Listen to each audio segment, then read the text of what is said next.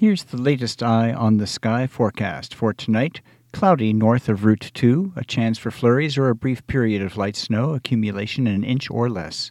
From Route 2 to Route 4, snow, accumulation 1 to 4 inches, greatest over higher terrain near Route 4. South of Route 4, snow, may be moderate or heavy at times near the Massachusetts border. Accumulation 2 to 4 inches on the valley floors, 4 to 8 inches over higher terrain, greatest near the Massachusetts border. Lows 25 to 32. Monday, mostly cloudy, scattered flurries north, any snow south, tapering to hilltop flurries, highs in the upper 20s to mid-30s.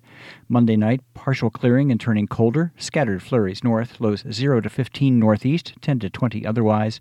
Tuesday, variably cloudy, highs in the low to mid-20s north, upper 20s to low 30s south. From the Fairbanks Museum, I'm meteorologist Steve Molesky with an eye on the sky.